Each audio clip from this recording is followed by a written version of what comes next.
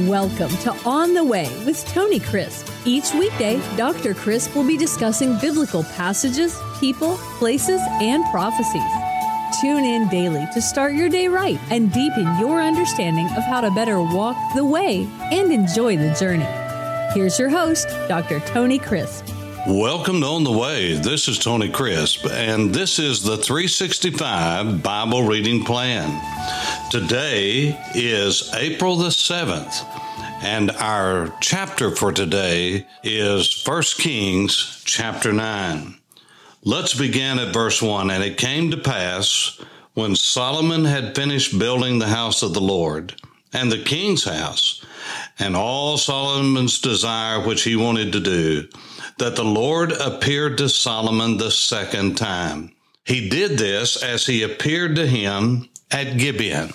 Now let's stop there just a moment. Think about this. As we walk through our lives, as we seek the face of God ourselves, many times we are told that we are to encounter God every day. And hopefully we do, in the sense of He lives inside of every child of God. The weakest of us, God lives within us if we have given our heart and life to Jesus Christ and we belong to Him. But we are told from time to time by Bible teachers and preachers that we are to expect a miracle every day. It's odd because that's just not the teaching of Scripture.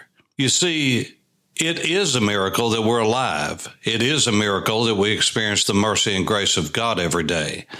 But to have a supernatural intervention from heaven and a meeting with God that is supernatural in every aspect is just not the plain teaching of the Bible, Old or New Testament. Do we walk with God? Yes. Can we be controlled by the Spirit every moment? Yes. Can we be aware of His presence every moment? Yes. As long as our life is walking with Him and we are in harmony with Him and we are obeying Him, yes. But the reality is that a divine intervention from heaven is not going to happen every day. It didn't happen in Paul's life. It didn't happen in Peter's life. It didn't happen in the Old Testament saints' life. It certainly didn't happen in Solomon's life. Did you read this passage today?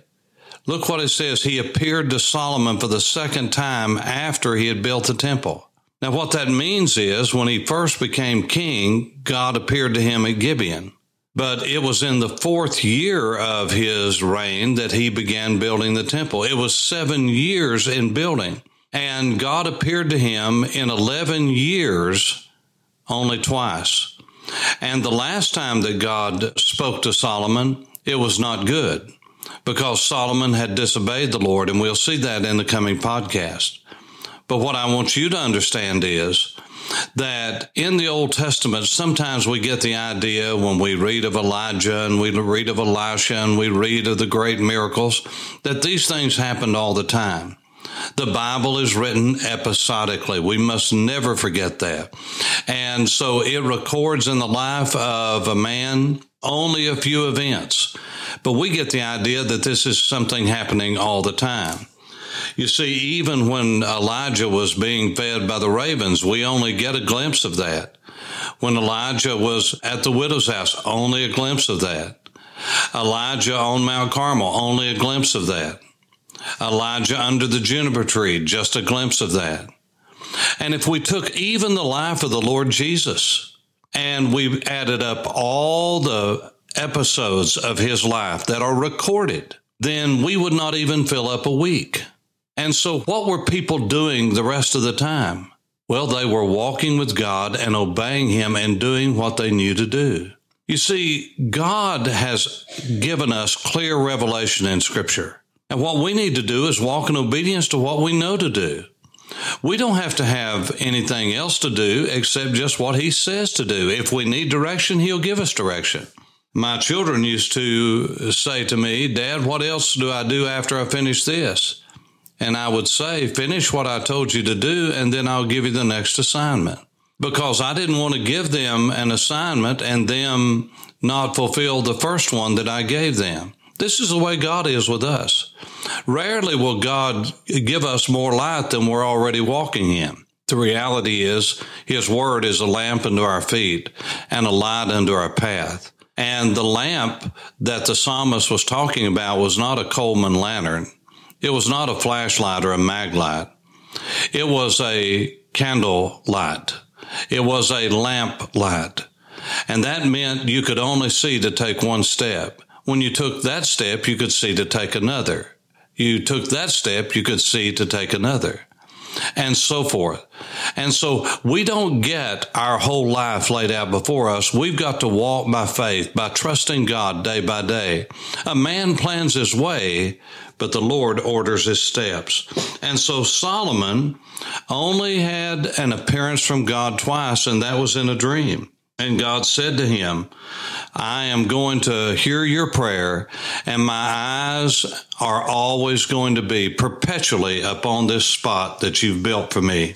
And God honored that. And God told him that he would be with him.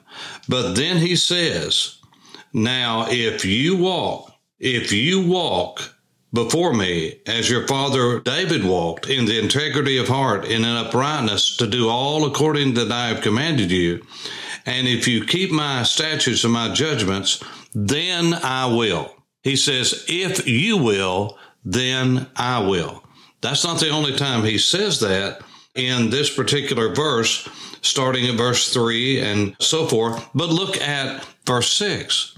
He says, but if you or your sons at all turn from following me and do not keep my commandments and my statutes, which I have set before you, but go and serve other gods and worship them, then I will. Here again, if you do this, I will do this. But he said, but if you do this, then I will do this. The reality is that for all of us, there are conditions to the blessing of God. Sometimes we think, well, our lives are filled with grace, and so therefore there are no conditions. There are always conditions. God in his grace and his mercy is good to us in spite of what we do many times. But God is not obligated to do anything. Grace teaches us obedience. And if we do not obey, we cannot claim the blessings of God. We have to call out for his mercy. And so this is exactly what God was telling Solomon. He said, if you do not obey me and walk in my ways, then you're not going to have the great blessing of protection that I have given you. And so then it goes on to talk about Hiram, we call him. Solomon had evidently given him some cities in the area of what is Haifa today and Akko, that northern coastline of ancient and modern day Israel. And he was displeased with it because Hiram had given the king 120 talents of gold. Now that's millions of dollars. And it's interesting that Solomon got the same amount. In chapter 10 and verse 10, it says that the queen of Sheba brought him 120 talents of gold, the very amount that he needed to pay back Hiram for what he had given to him.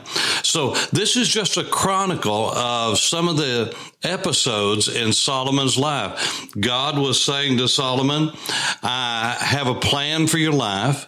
I will bless you when you walk in my ways. I will bless you. But if you turn away from me, you cannot expect my blessing. David turned away from me, but he turned back to me. We know, as we read in the chapters ahead, that Solomon turned away from God and did not turn back. He did not repent. He had the kingdom not taken away from him, but his family and his son after him, Rehoboam. The kingdom split in two and was never the same again and never has been since. Verse 15 says, and this is the reason for the labor force which King Solomon raised. He wanted to build the house of the Lord, his own house, the Millo. That's a terraced wall more than likely, the wall of Jerusalem. And he needed to build the chariot cities, Hatzor, Megiddo, and Gezer. Now, Pharaoh, king of Egypt, had gone up and taken Gezer and burned it with fire and killed the Canaanites who dwelt in the city, and he gave it as a dowry to his daughter when she married Solomon. But Hatzor, Megiddo, and Gezer, the ruins of those are really fascinating ruins to this very day. I was just in Megiddo last week, and Hatzor and Gezer are almost identical cities. They're laid out the same way. They all have water tunnels. They have fortifications that are very much alike because they serve the same purpose. Hatzor is the northernmost, we call it Hazer. Hatzor is the northernmost chariot city, and it guards the Hula Valley, Hula, the Hula Valley. And that is the northern entrance to the nation of Israel. On one side of the Hula Valley are the high Naphtali Mountains, and Lebanon, the border with Lebanon, is on the other side of those mountains toward the sea. Then you have the valley, and then you have the Golan, the Habashan, which is on the eastern side of the Hula Valley, and it is a plateau. It is a pasture land and fertile soil. If you came in from the north, for instance, from Damascus, or what would be modern-day Turkey in that area, and you came down, or you came from Mesopotamia, and you came the northern route, if you went into the valley from Hatzor, you can be seen. Then there could be a party sent out to tax or to attack or do whatever needed to be done. And so that's the northern valley that it guarded, the critical Hula Valley, which up until really the last 100 years was more than anything swamp. It had a lake there prior to the state of Israel becoming a state. It was called the Hula Lake. It was not as big, of course, as the Sea of Galilee, but it was more like a swamp. The Jordan, Upper Jordan ran into it, and it was just a basin. But that Hula Valley was guarded by the northern chariot city, Hatzor, and even Joshua went that far and burned the city as recorded in the book of Joshua in the northern campaign. But then in the central valley, the Jezreel Valley, the valley that is called in the book of Revelation Megiddo, the mountain of Megiddo, the chariot city there, many people who travel to Israel go to that city because of the archaeological digs that have gone on there, and it's centrally located when people are touring the land of Israel. So many have been to Megiddo, but it is a fascinating place. Napoleon says the greatest battlefield on earth, that Jezreel Valley, and will be the site of the battle after the Great Tribulation, at the end of the Great Tribulation. But the chariot city was there, and it guarded that Jezreel Valley, because if you came to Via Maris, the way of the sea, and came through the Arun Pass, you would come out from the south to the north into the Jezreel Valley. That pass ended right there at the city of Megiddo. And when you came out, you were looking straight across the valley at Mount Tabor, and Mount Tabor is the land compass for all of that central valley. And if you go to the right, you go to Damascus, then into the Mesopotamia Valley, the Euphrates Valley. If you turn north from there and go north, then you'll go into what is modern-day Turkey and eventually into Europe if you continue on a westward journey. And so it was a critical valley, and that is the city of Megiddo. Now, Gezer also guarded a valley, and like Hatzor guarded the Hula Valley in the north, and Megiddo, the central valley, the Jezreel Valley. Gezer is the chariot city that Solomon had over that southern route, the Via Maris, and the incense trail that went across, that went east to west, was the gateway to the coast, and it guarded the Ajalon, or the Ayalon Valley. And that is where, you remember, Joshua said to the sun, stand still, we've got a battle to fight here, and God honored that. The sun stood still, and the day went on. That is the Ayalon Valley. And as you come from Jerusalem going to the coast, again, many who go to Israel, when they are going to the airport day or night, back over to Lod, to Lydda, what is modern day Ben Gurion Airport, is the ancient city of Lydda, or the Old Testament Lod, L-O-D.